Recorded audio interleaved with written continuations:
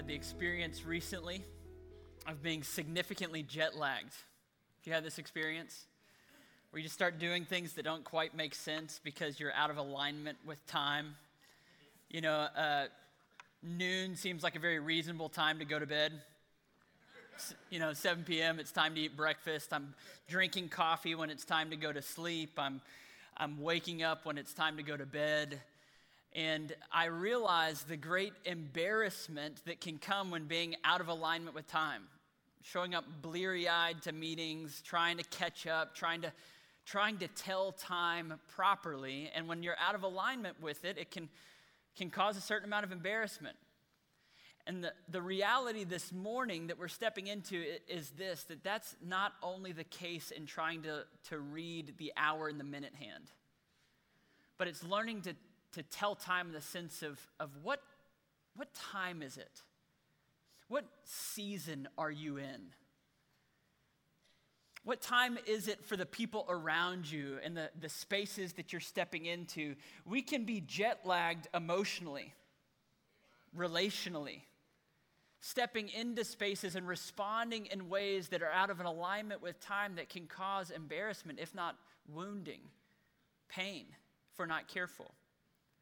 And this morning we're gonna study the book of Ecclesiastes together, chapter 3. And chapter 3 of Ecclesiastes is going to introduce us, it's going to challenge us and invite us into this idea of being a people who know how to tell time. And in order for this word to find purchase in our soul, we've got to lay a few pieces of groundwork. The first is this. The author of the book of Ecclesiastes is a man who calls himself the preacher or the teacher. The word in the original language is kohelet. It means the assembler of a group of people, and he then teaches or instructs wisdom. And so this is a man like the Farmers Insurance commercials who knows a few things because he's seen a few things. That's who we're dealing with. I believe that the kohelet probably wore orthopedic shoes, and he shuffled a little bit. We've talked about him once before in this room, and we're being reintroduced to him. And he's going to teach us about wisdom in real life. He calls it life under the sun. By under the sun, what he means is east of Eden. Life in a broken world. Life in the real world with all the varnish taken off. This author of Ecclesiastes is telling us the truth. And the truth sometimes is uncomfortable and challenging. And today, the truth that this kohelet is introducing us to is the truth about what does it mean to tell time, to pay attention to the season that we're in. And so by way of introduction, we're going to look at the famous poem at the start of chapter 3. And then we're going to allow that to inform the way that we study the whole of the chapter together. So I'm going to invite you to turn your attention with me to Ecclesiastes chapter 3. And we're going to start by just giving a brief look to verses 1 through 8. And just before I read those verses, would you permit me to remind you what the prophet Isaiah says about the scriptures? He says, the grass withers and the flowers fade, but the word of God will stand forever. This means that we as a people would be really wise to pay attention. Let's look at Ecclesiastes 3, starting in verse 1. For everything, there is a season. There is a time for every matter under heaven. A time to be born and a time to die. A time to plant and a time to pluck up what is planted. A time to kill and a time to heal. A time to break down and a time to build up. A time to weep and a time to laugh, a time to mourn, and a time to dance, a time to cast away stones, and a time to gather stones together. There's a time to embrace and a time to refrain from embracing, a time to seek, there's a time to lose, a time to keep and a time to cast away, a time to tear and a time to sow, a time to keep silence, a time to speak, a time to love and a time to hate, a time for war and a time for peace. Can you feel it as we read this poem? The reality that if we don't know what time it is, we will find ourselves into some embarrassing and some painful moments. if we are stepping into a time that is marked out for mourning and for weeping and for grief, and we show up telling jokes and introducing levity, we will cause pain and heartache for the people around us because we are emotionally jet lagged. Or it might be that it's a time to celebrate. You're at a friend's wedding and the DJ starts the tunes and everybody floods the dance floor, but because you're in your head or in your sadness or in the season that you've been in, you sit in the corner with your arms crossed thinking, I'm not up for dancing. This is a foolish, relationally jet-lagged moment because we're missing that it's time to celebrate. Or it could be that uncomfortable moment where it's time to just stop talking. And you don't. You know, sometimes we're relationally jet-lagged. We miss the moment where this is the moment, husband, that you just quit talking, right? And we just keep going. Or it's the moment of heartache and injustice when it demands someone to stand up and speak, and there we sit silently because we don't know how to tell time. Do you feel the weight of it? This chapter is introduced to us with a season and then another season, and a season and another season, a season and another season, with the invitation that if we will grow to be wise men and women, we will begin to understand how to tell time. But what I want us to see as we press through this chapter is that just after this poem, the Kohelet begins to explain why it is so critical that we learn to be relationally attuned and aware of what's going on, because there are several implications that flow out of this poem and the rest of the chapter. And those are the realities that I'd like for us to explore together. 4 implications.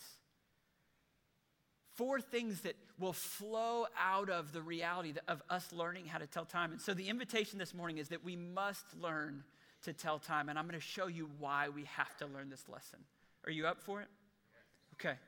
Let's jump in together. The first reason that we must learn to tell time is that when we learn this skill, this capacity, we begin to fear God truly.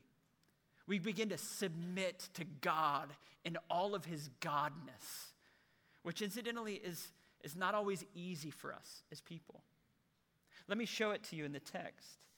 In verse 11b, it says this: also he, that's God, has put eternity into man's heart, yet so that he cannot find out what God has done from the beginning until the end.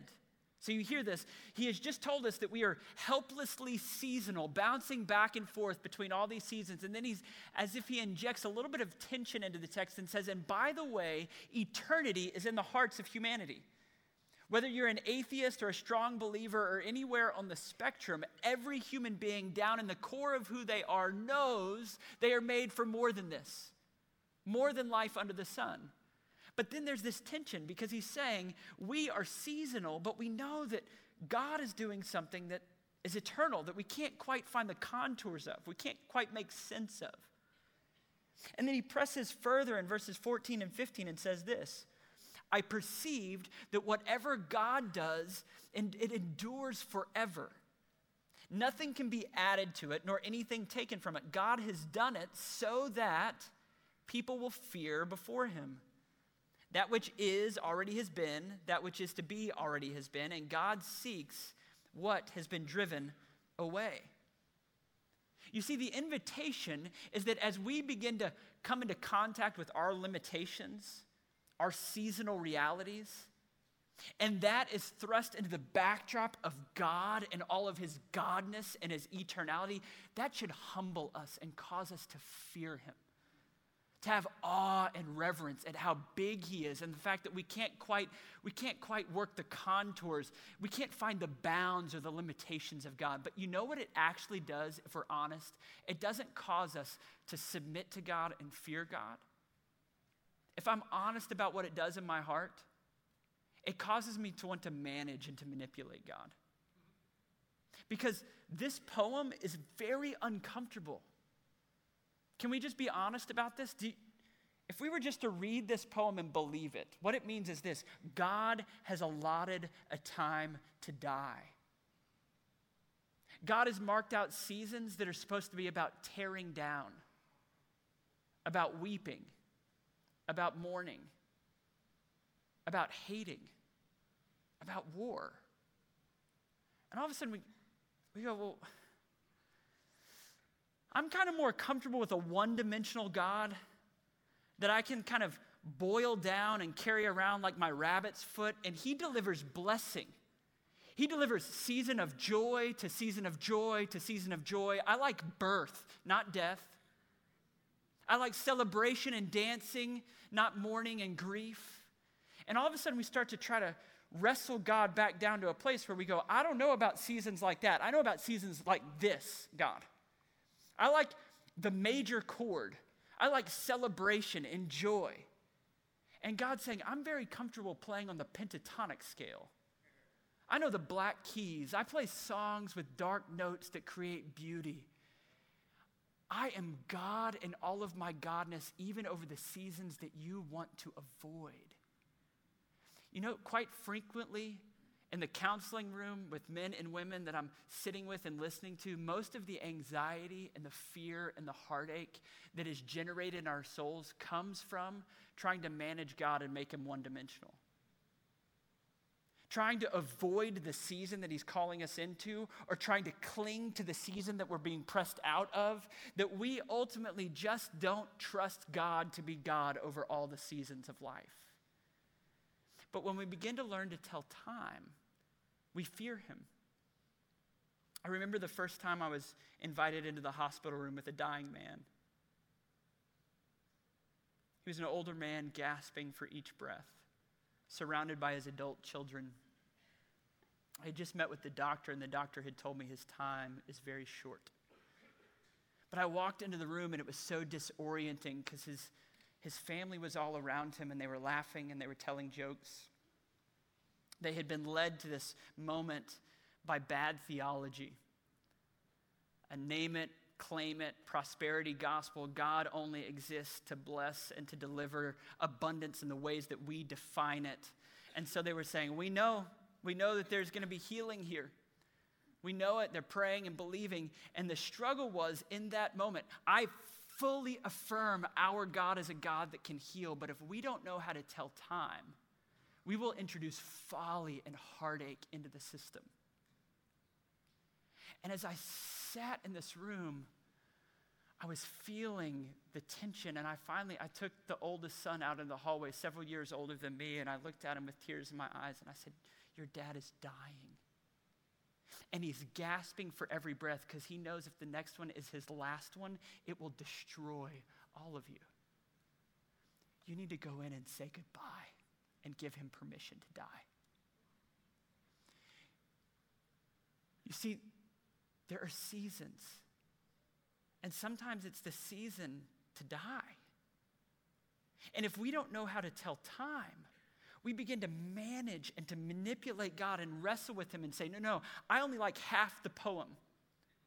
I like this side, not that side. Thank you very much. And here's God going, do you trust me enough? Do you fear me enough to submit to my hand and to step into the season that I'm calling you into? I will meet you there.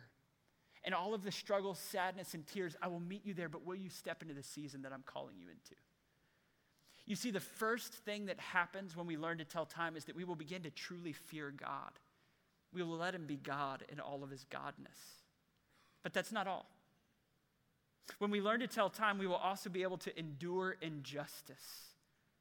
We will endure the heartache and the struggle of our stories. Look back at verse 16 and 17 with me. It says this, moreover, I saw under the sun, once again, in the broken world east of Eden, under the sun, that in the place of justice, even there was wickedness, and in the place of righteousness, even there was wickedness. I said in my heart, God will judge the righteous and the wickedness and the wicked, for there is a time for every matter and for every work. He's still wrestling with how to tell time, but here he's talking about the wickedness that we find in the place of justice and the place of righteousness. In essence, what the Kohelet is saying is this: I've hung out with judges and I've hung out with pastors, and I've got news. They're all sinners. He said, I've been to courtrooms and I've been to churches, and even there the grimy fingerprints of sin are present. He's saying it's all flawed and it's all broken. This is what it means to live under the sun. And he says, but there's a time coming. You see, when we confront injustice, we oftentimes wrestle with one of two options. We either become pessimistic and throw our hands up and go, well, yeah, the world's just broken, so I'm done with it. Or we become social justice warriors that are so revved up and we're going to go fix everything and make it right. And here in the midst of it is a different way, the way of wisdom that says we put our hand to the plow and we keep our eye to the sky. He says we recognize that it's flawed, but we press in where we can. If we learn to tell time, we will know how to endure injustice. I'm reminded of Martin Luther King Jr. on the night before he was assassinated. He delivered a famous and prophetic and timely speech about going to the mountaintop. You familiar with this one? I want to just read you an excerpt from it, but what I want you to hear, what I want you to listen for is his ability to tell time. He has his hand to the plow and he has his eye to the sky. Listen, we aren't going to let Mace stop us. We are masters in our nonviolent movement in disarming police forces. They don't know what to do. I've seen them so often. I remember Birmingham, Alabama, when we were there in that majestic struggle. We would move out to the 16th Street Baptist Church every day, and by the hundreds we would move out. And Bull Connor would tell them to send the dogs, and they would. But we went before the dogs singing, "Ain't nobody gonna turn us around now." Bull Connor would then say, "Turn the fire hoses on." And I told you the other night, Bull Connor didn't know history. He knew a kind of physics that somehow didn't relate to the trans physics that we knew about. That was the fact that there was a certain kind of fire that no water can put out. And we went before the fire hoses. We had known water. If we were Baptist or some other denominations, we had been immersed in it. And if we were Methodist or others, we had been sprinkled. But either way, we knew water, and they couldn't stop us. Do you hear it? Hand to the plow. But then he goes on to say this, well, I don't know what will happen now. We've got difficult days ahead, but it really doesn't matter with me now because I have been to the mountaintop, eye on the sky. I don't mind. Like anybody, I would like to live a long life. Longevity has its place, but I'm not concerned about that now. I just want to do God's will, and he's allowed me to go to the mountain. I've looked over and I've seen the promised land. I may not get there with you, but I want you to know tonight that we as a people will get to the promised land, and so I'm happy. I'm not worried about anything. I'm not fearing man. Mine eyes have seen the glory of the coming of the Lord. This is the wisdom of a man who knows how to tell time, who is willing to endure injustice and press in with his hand on the plow, yet has his eye over the sky. He realizes that I must endure and wait for the one who truly tells time. You see, when we're starting to understand the seasons, we fear God. We endure injustice, but that's not all. We also are able to enjoy the moment. We begin to be able to enjoy the moment that we're in when we can tell time. Hear this in verse 10.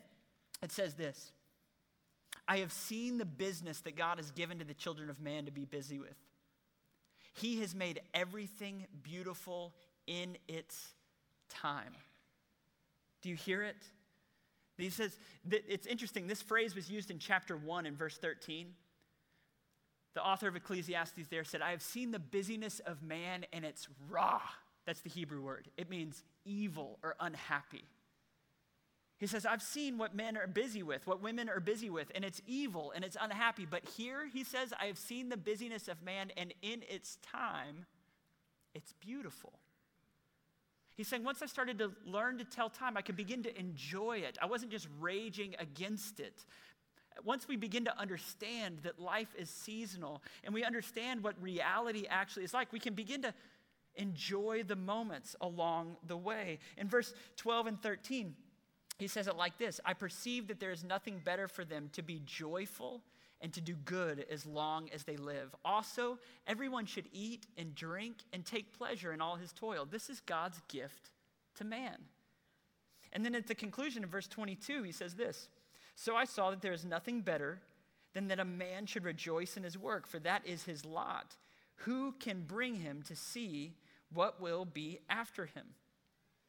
You see, as we begin to learn to tell time, we can enjoy these moments because everything is beautiful in its time. Reminded of an article in November of 2006 in Reuters about a 65-year-old woman in Amsterdam. Her husband had died a year previously. And just after his death, she began to meticulously plan her own funeral. And a year later, she went to visit the cemetery where he had been laid to rest, and there was his gravestone with his name and birth date and date of death. And then there was her name that had been etched in with birth date and a blank for the year of death. And she had her will that had been prepared tucked in her purse. She laid down on the grass next to where her husband had been laid, and she breathed her last. It made international news as people reveled in the beauty of even this sad story. Death in the context of relationship and love and a woman who could tell time. People said, beautiful. Sad, yes, because death is always marked by sadness, but beautiful in its own right.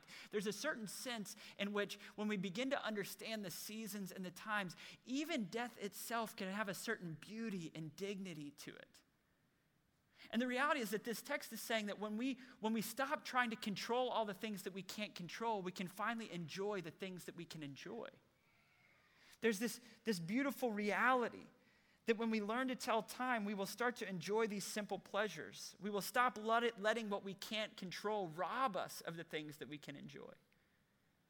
I experienced that even this week. This was a heavy week pastorally. And that just happens sometimes. That's not a complaint, that's just a reality. And there were moments in the midst of the week where I felt like I might go under in the midst of all this, trying to come up and take a deep breath. But then there was this beautiful reality of waking up yesterday morning. It's cold in Houston. Could see my breath a little bit early in the morning. I made pancakes with my family. We sat down, the five of us, we prayed and we ate pancakes. We went outside and we pretended it was the Super Bowl. My nose was cold. My kids were laughing.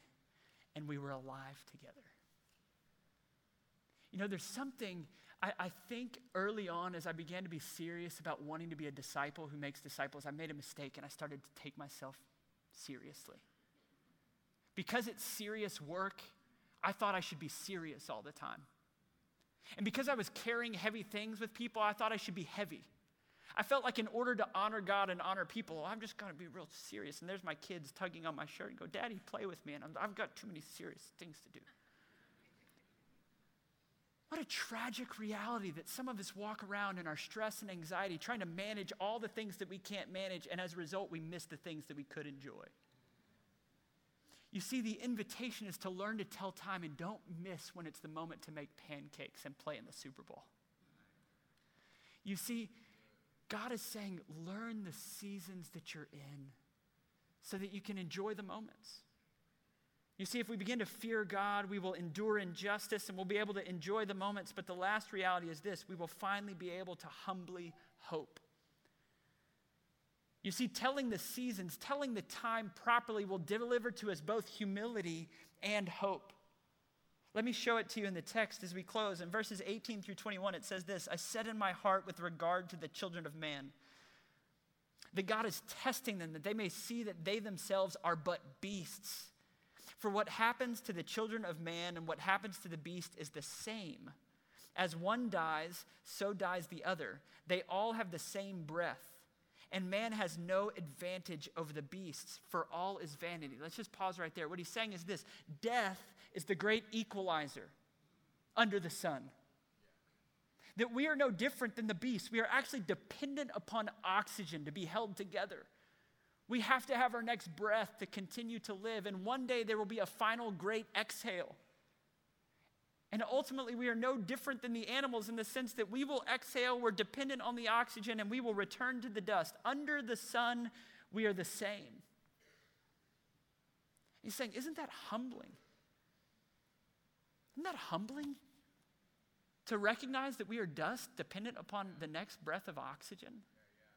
Yet, as he continues to press, what he brings us is to the precipice of hope, the recognition and the need for hope. Hear what he does in 20 and 21. He says, all go to one place, and all are from the dust, and to dust all return. Who knows, hear this, who knows whether the spirit of man goes upward or the spirit of the beast goes down into the earth? There's this interesting thing that Kohelet has done here. The wisdom teacher has done. He's brought us to this precipice. He said, we all have this level playing field. We all are going to die. And he says, and by the way, who knows what's on the other side of the sun? And do you see what he's done? He's created in us need, urgency. We need someone who knows what's on the other side of death. We need someone who knows what's on the other side of the sun. He's brought us to the place where we are in desperate need for a greater Kohelet, and praise God, there is one. There is a greater wisdom teacher who came and walked the earth and assembled crowds and spoke truth and wisdom over them. He was one who knew how to tell time perfectly. He came in the fullness of time. And over and again during his ministry said, my time has not come, my time has not come, my time has not come. And on the night that he was going to be betrayed, Jesus Christ turned and he looked at his followers and he said, my time is now.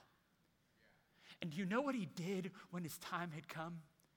He feared God. He wrestled in the garden and said, could this cup please pass from me, but not my will, yours be done. He humbled himself under the hand of God in the season of his own death because God and all of his godness stood in authority even over this season. And in that moment, he endured injustice. He was stripped down, beaten, and pinned to a tree with his hand to the plow and his eye to the sky. He conquered even death itself. He took your sin and your folly and your missteps and all of the injustices of the system, and he buried them in a grave. He broke the back of sin, Satan, and death. And then he rose again. He's alive. And Jesus stands over time saying, I have conquered. I have conquered and I have delivered life so that you can have moments of joy now and forevermore. I have seen over the sun, and what I have brought is hope from the other side of death. Death doesn't tell your story. Your life is not contained under the sun. And as we sit at the feet of the greater Kohelet, what we hear is this. Brothers and sisters, you must learn to tell time. You must sit at my feet and learn to tell time, says King Jesus. And what he's inviting us into is the journey of truly fearing God. Not resisting the brief season that he's inviting us into, but fearing God who stands over it, enduring the injustice of the moment while celebrating the moments of his grace that are dripping through it all, while we together stand with hope, awaiting the one who is over the sun. If we are going to live wisely and well in the world, we must learn to tell time. Amen. Let me pray for us. Our Father, I repent of the ways that I don't believe you. I believe that this life is what matters most, and for that reason I cling to it and I demand of it to deliver my joy and my fullness. Would you forgive me and help me to bend beneath your hand, to honor and to fear you and to trust you as God over all the seasons of my life, knowing that my ultimate joy and fullness, that all the things that I'm trying to make this world deliver ultimately has been delivered by your Son over the sun.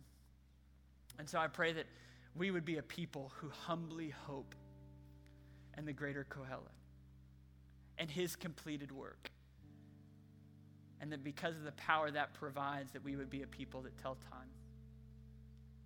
It's in his precious and his powerful name that we pray. Amen.